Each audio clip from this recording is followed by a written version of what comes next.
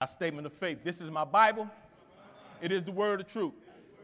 I am what it says I am. I can do what it says I can. I'm a believer and not a doubter. I'm a doer and not just a hearer. I'm humble before the Lord. I'm obedient to the Lord. I'm mature in the Lord. I'm enthusiastic about the Lord. I know that faith cometh by hearing, and hearing by the word of God. Woo, faith come by living too. I don't know what that word wanted to sneak in there. You may be seated.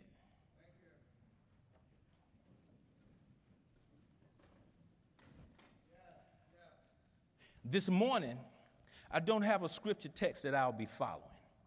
I want to talk to you about the big three, or how big the number three is.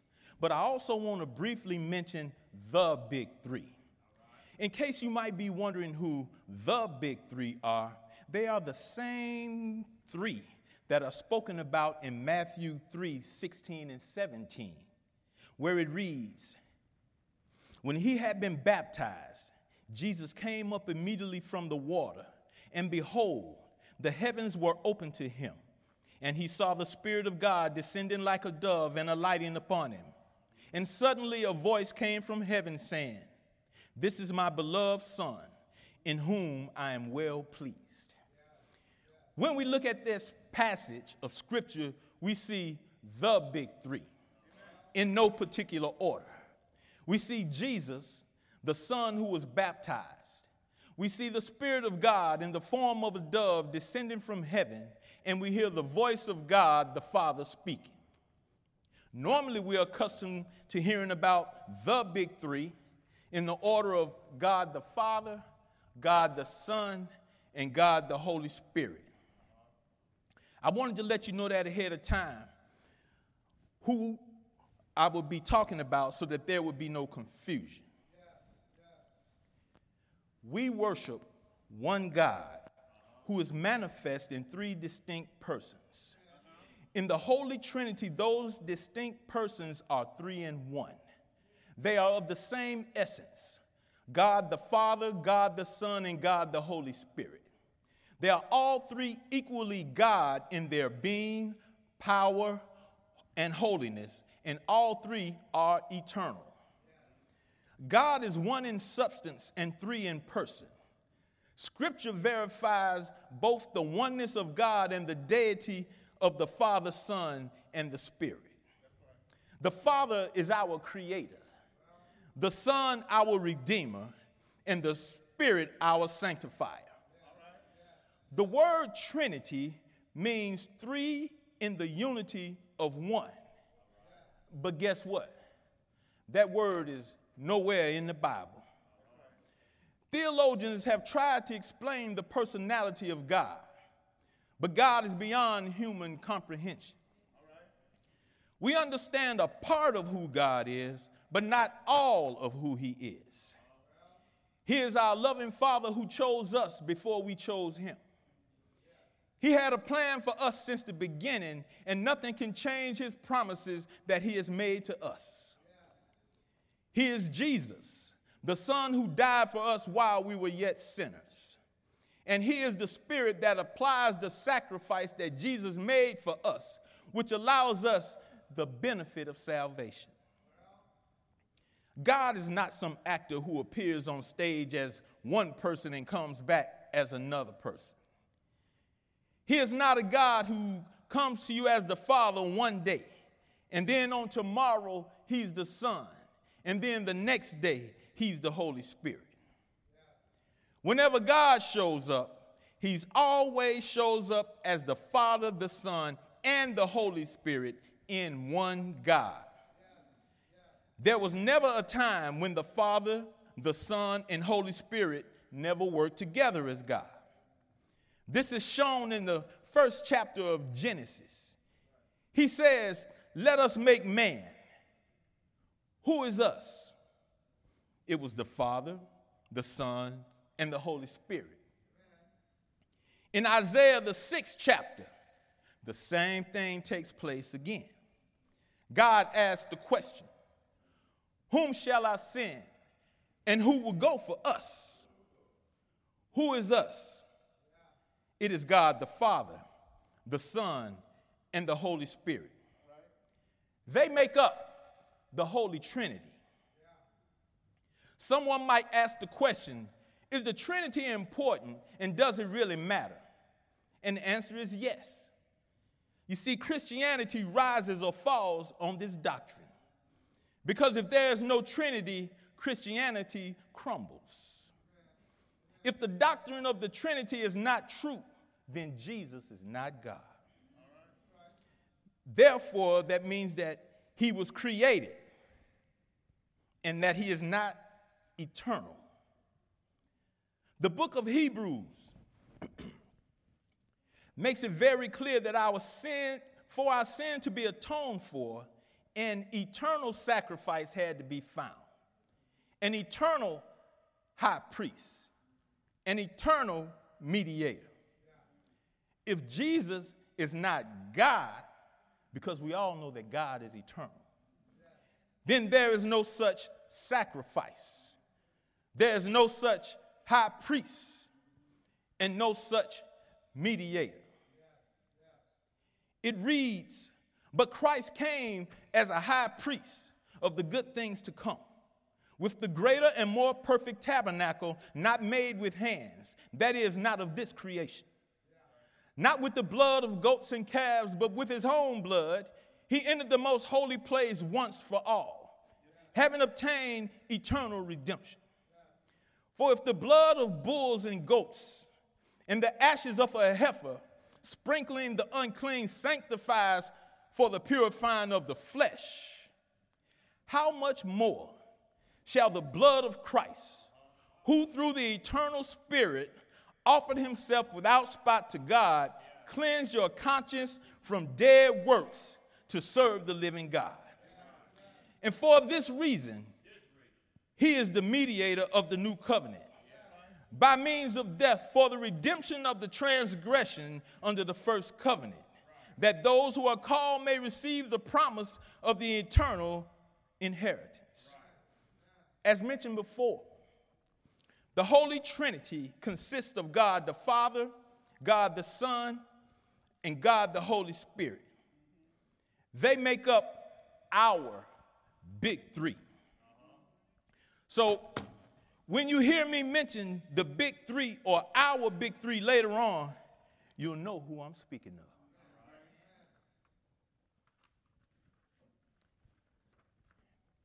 If the spirit of him who raised Jesus from the dead is living in you, he who raised Christ from the dead will also give life to your mortal bodies because of his spirit who lives in you. When the Apostle Paul talks about his life, he speaks of it as running a race or a marathon. He doesn't talk about finishing in first place. He talks about finishing, but he's focused on having a strong finish because he has strong faith. This marathon that Paul was running didn't start until after his conversion on the road to Damascus. I'm talking about his Christian race. Now, I don't know when your race started, and there may be someone under the sound of my voice who has not started their race yet. But maybe you will, and hopefully it will be today. Sometimes we refer to pastor as coach, not because he played football or used to coach football and knows the game, but because a coach leads and instructs athletes. Their intention is to make them better at the sport in which they are participating. And that is what pastor does here at Strive. He leads us and he instructs us. And he knows the Bible, and his goal is to make us better Christians and better disciples of Christ. He's the coach of Team Striving, and we, the members, are the Christian athletes. The Holy Spirit is a coach. The Holy Spirit leads and instructs, and he knows the Bible. And he knows the Bible because he is the Bible. And the Bible is the living word of God. As a matter of fact, the Holy Spirit is the head coach for all the Christian athletes everywhere and for every disciple of Jesus Christ. There are coaches that specialize in coaching one particular sport, and there are coaches that are knowledgeable enough to coach more than one sport. Pastor has to be that kind of coach. I say that because our Christian team is composed of many individuals who would like to play different sports. Because a lot of us, especially me, I don't want to do a lot of running. But I want to be put in the game. I don't know what game you would compare your Christian walk to, or if you compared your walk to a game at all. But in the wide world of team sports today, everybody desires to have a big three.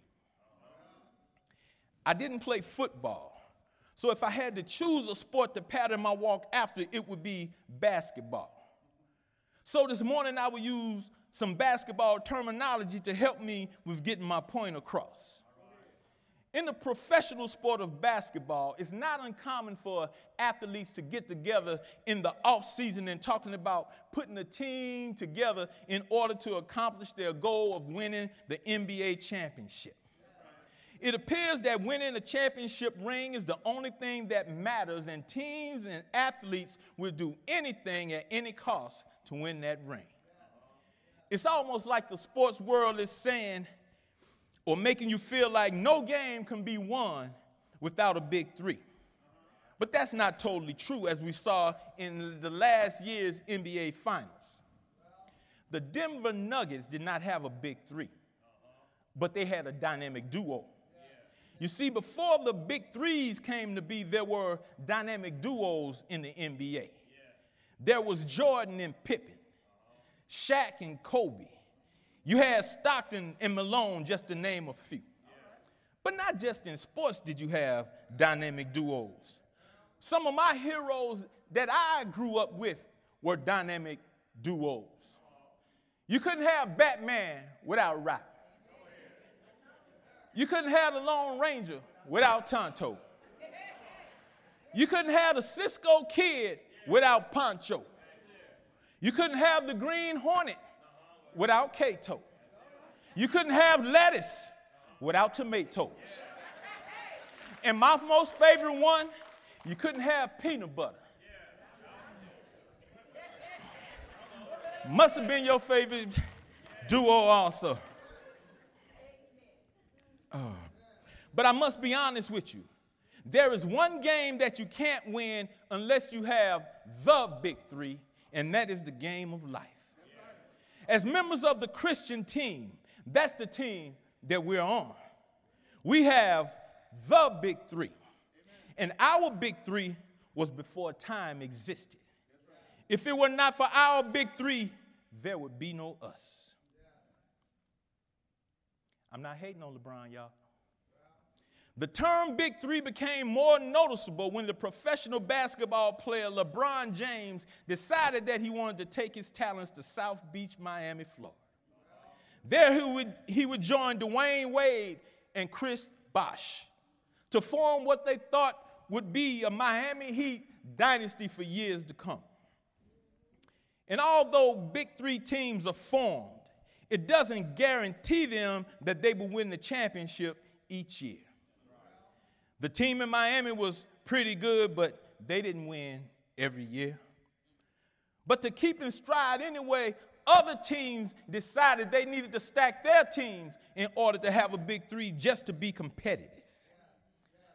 Big threes weren't new news to sports because prior to the Miami Heat, there had been big three teams in the past. The Celtics had Bird, McHale, and Parrish. The Lakers had Magic, Worthy, and Kareem. The Cowboys had Aikman, Smith, and Irvin. And there were others. And although those big threes that I mentioned made sports history, they are in no comparison to our big three. Without our big three, there would be no history to be made. I'm going to give you a quick something about our big three. Our big three are the originals. And it is guaranteed that if you play on our team, you'll win. And when you join our team, you don't have to worry about trying out for a position because we can have an unlimited number of players. That's enough right now. When I was sitting back thinking about the big three, I thought about the number 3 and how big of a role it played in our lives. So I decided to see how much I could find out about the number 3. Now, some of you may be thinking to yourself, the number 3 ain't no different than no other number. But as I look at it, it has played a major role in our upbringing. First of all, the 3 is one of 10 digits we see or use in everyday numerals. It is truly a very important number in the Bible and in our lives, for in the Bible it signifies completeness and wholeness, much like the number 7, but on a smaller scale. The number 3 is associated with good fortune, harmony, wisdom, and understanding. It is often seen as a sign of energy, possibility, and curiosity. It is a symbol of creativity, communication, and expression. It is also symbolic of us as human ourselves because our minds, our bodies, and our souls work together in unity. Now, I don't know about you, but the number 3 played a big part in my growing up, and it's very meaningful in my personal life. My mom's birthday is in the 3rd month of the year, and she is the 3rd oldest child. My dad was born on the 3rd day of the only month that has 3 letters. And he died on the same day, in the same month that he was born, his birthday.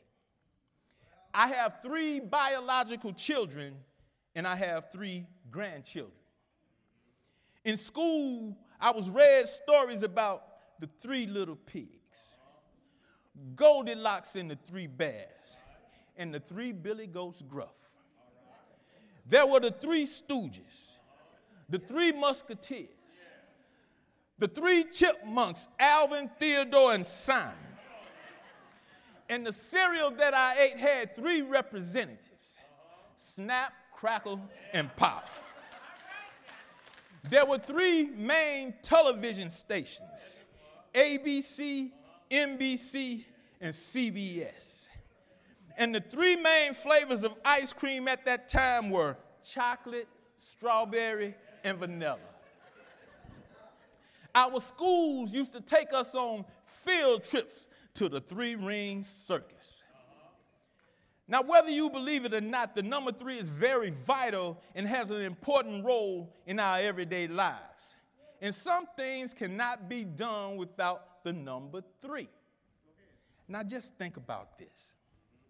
In sports, a 3-peat is better than a repeat. There are some games that are divided into 4 quarters. And the game doesn't end until the completion of the 4th quarter. But without the number 3, you have no 3rd quarter. Therefore, you can't get to the 4th quarter, so that game is null and void. In the game of baseball, a complete game consists of 9 innings being played. Without the number 3, you have no 3rd inning.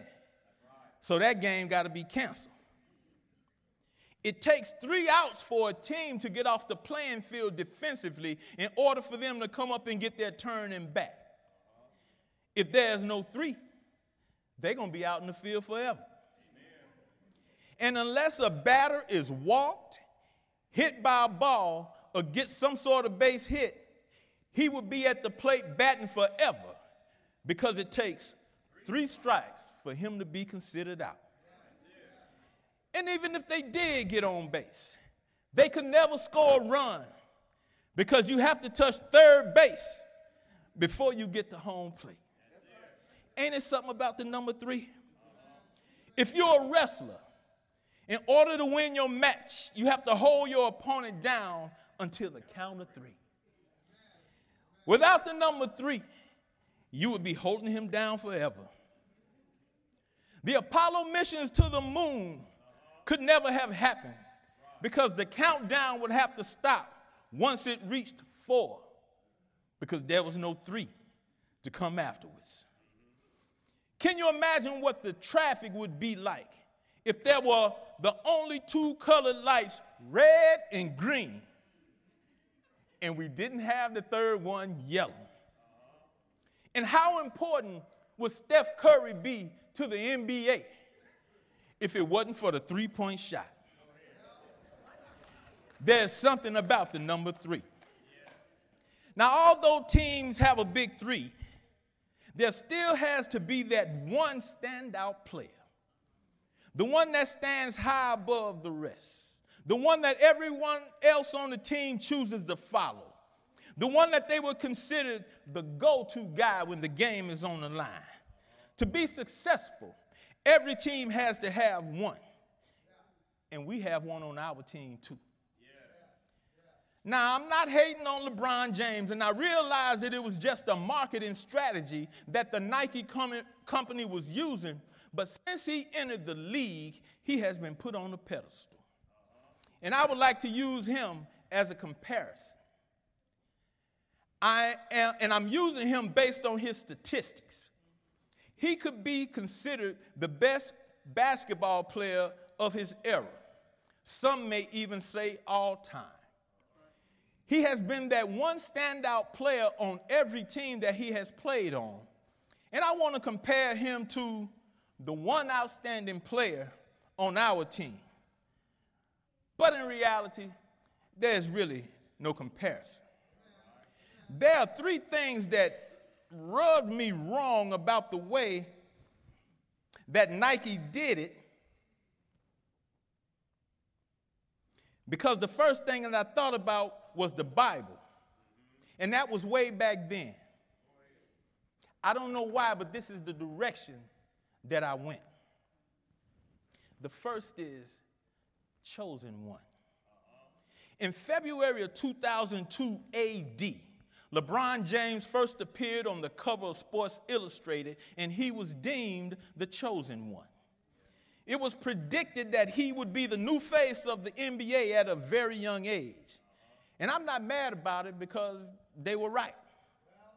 But when I look in the book of Isaiah chapter 42, which was written approximately 700 to 681 BC, and this is God speaking, it says, "Behold, my servant whom I uphold, my elect one in whom my soul delights.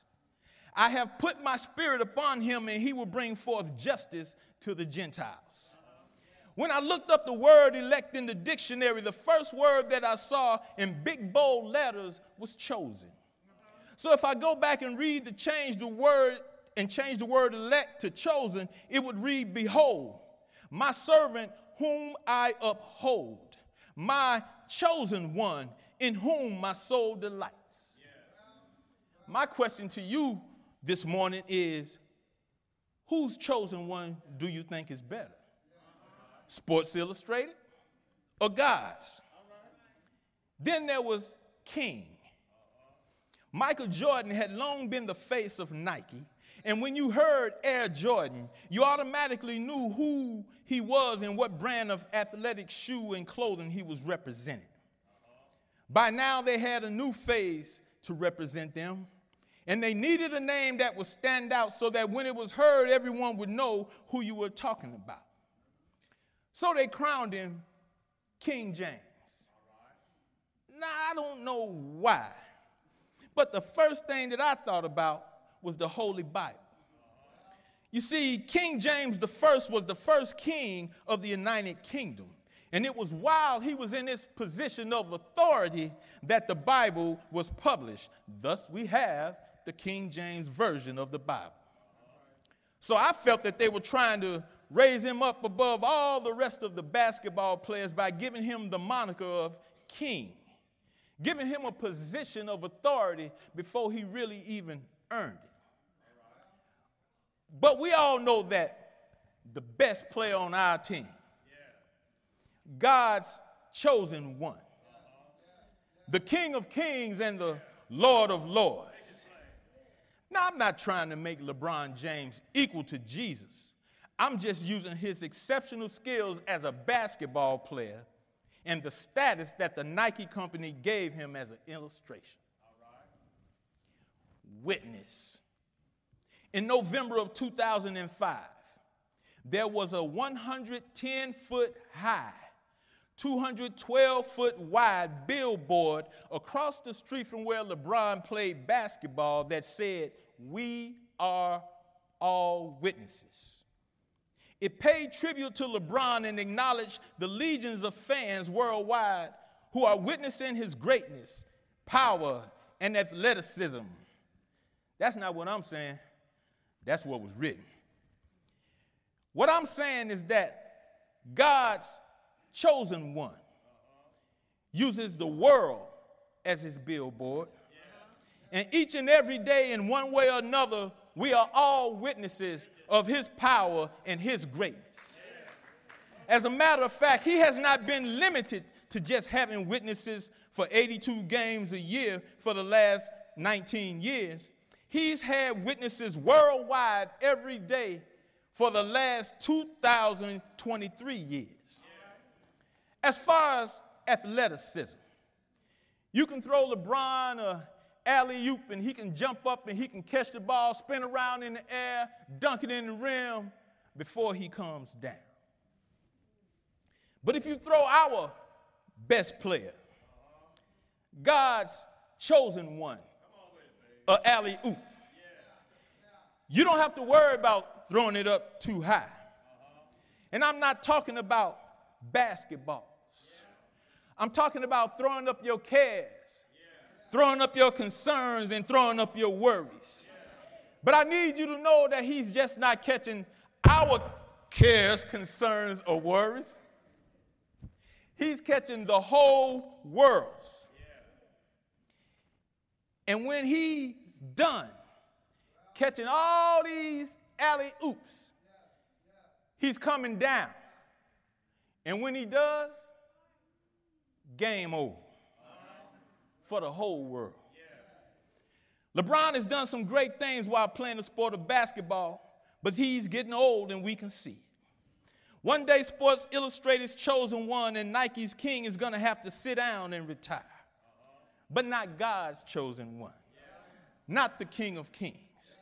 He said he would be with us always, and he's still doing all that he said that he would.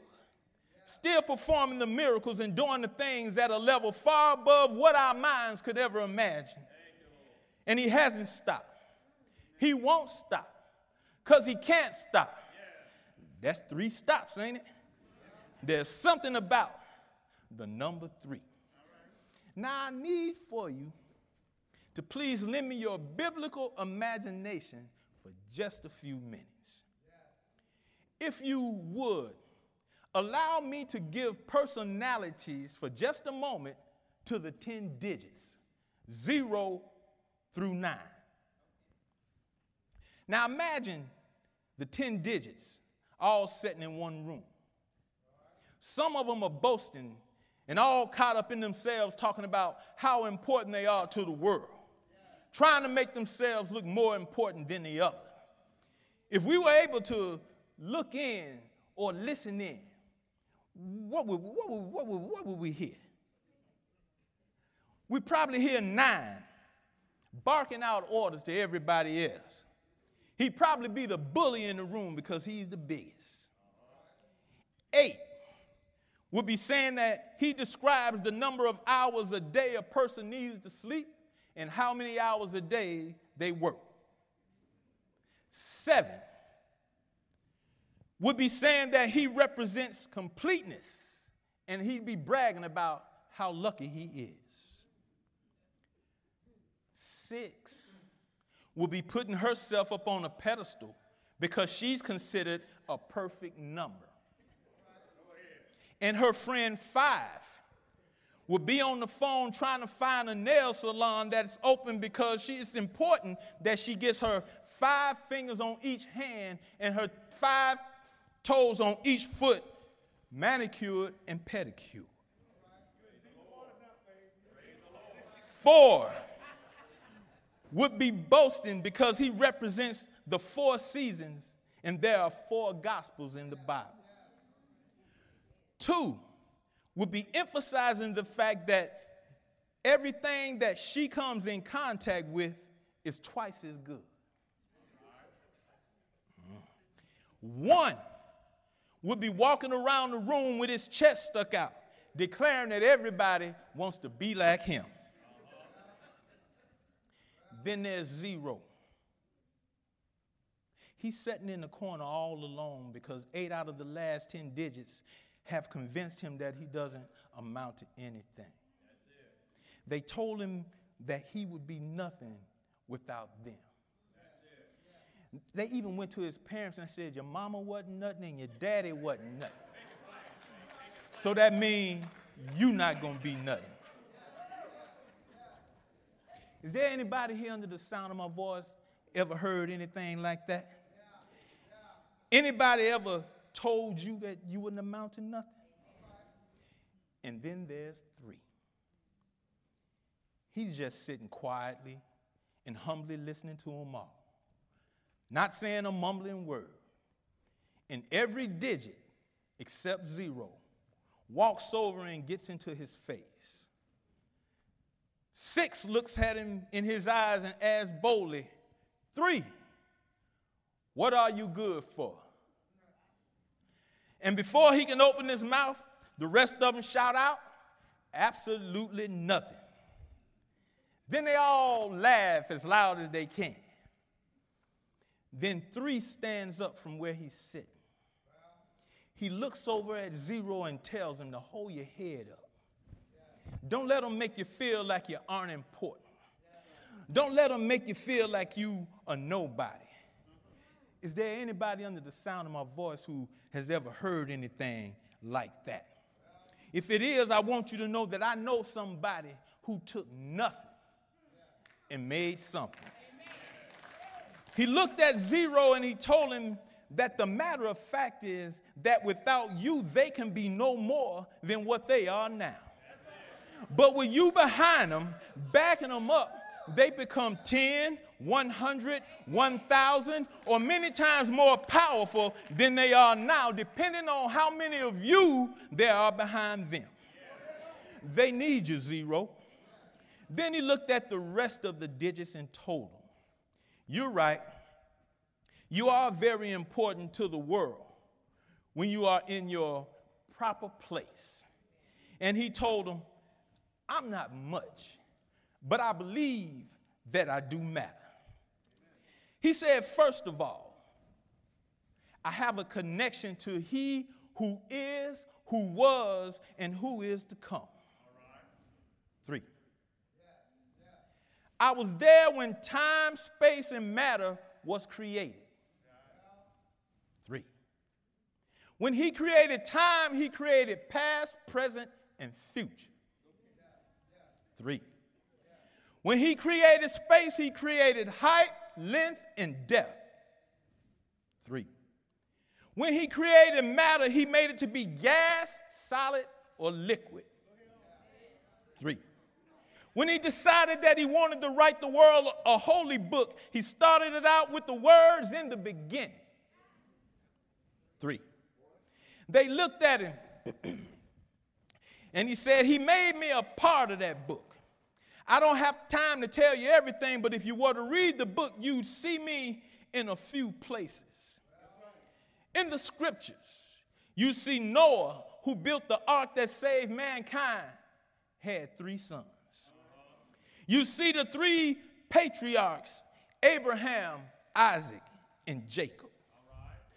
You see the 3 men believed to be angels who appeared to Abraham. The Ark of the Covenant contained 3 objects on the inside: a gold jar of manna, Aaron's budded staff, and the tablets with the commandments. You see Job, who was blameless, upright, and who feared God. 3. He had 3 daughters. Daniel was thrown in the lion's den for praying 3 times a day. 3 Hebrew boys were thrown in the fiery furnace, but I don't know if I can use this one because when the king went to check on the Hebrew boys, he said he saw a 4th man walking around in the fire that looked like the Son of God. Jonah was inside the belly of a fish 3 days and 3 nights. Paul was shipwrecked 3 times, and 3 times he asked God to remove the thorn in his flesh. There were 3 wise men from the east who showed up at the stable to present 3 gifts to Jesus at his birth.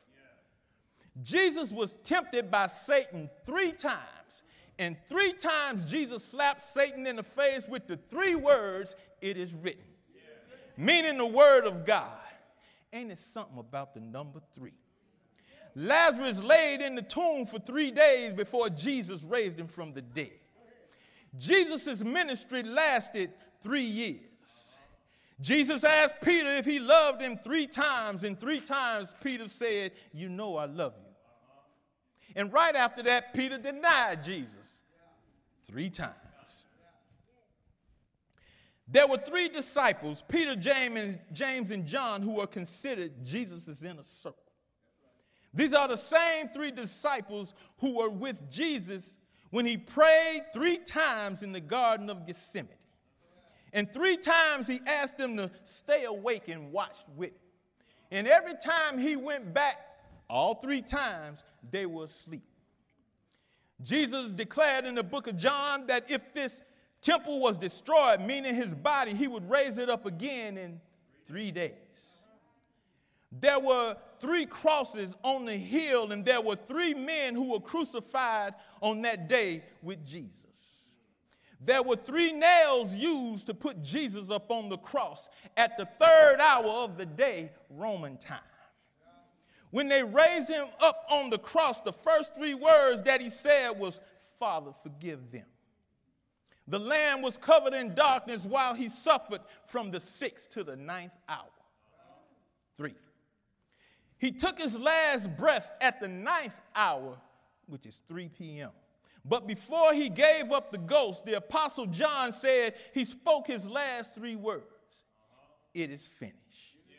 They laid him in the tomb, and he got up on the 3rd day, just like he said he would. Digit 3 looked at the other digits in the room and said, "The next time you mention the number 3, you better put some respect on it." You see, I'm in communion with the triune God, meaning that there's one God who exists as 3 persons, God the Father, God the Son, and God the Holy Spirit. I'm talking about the Holy Trinity. In other words, the big 3.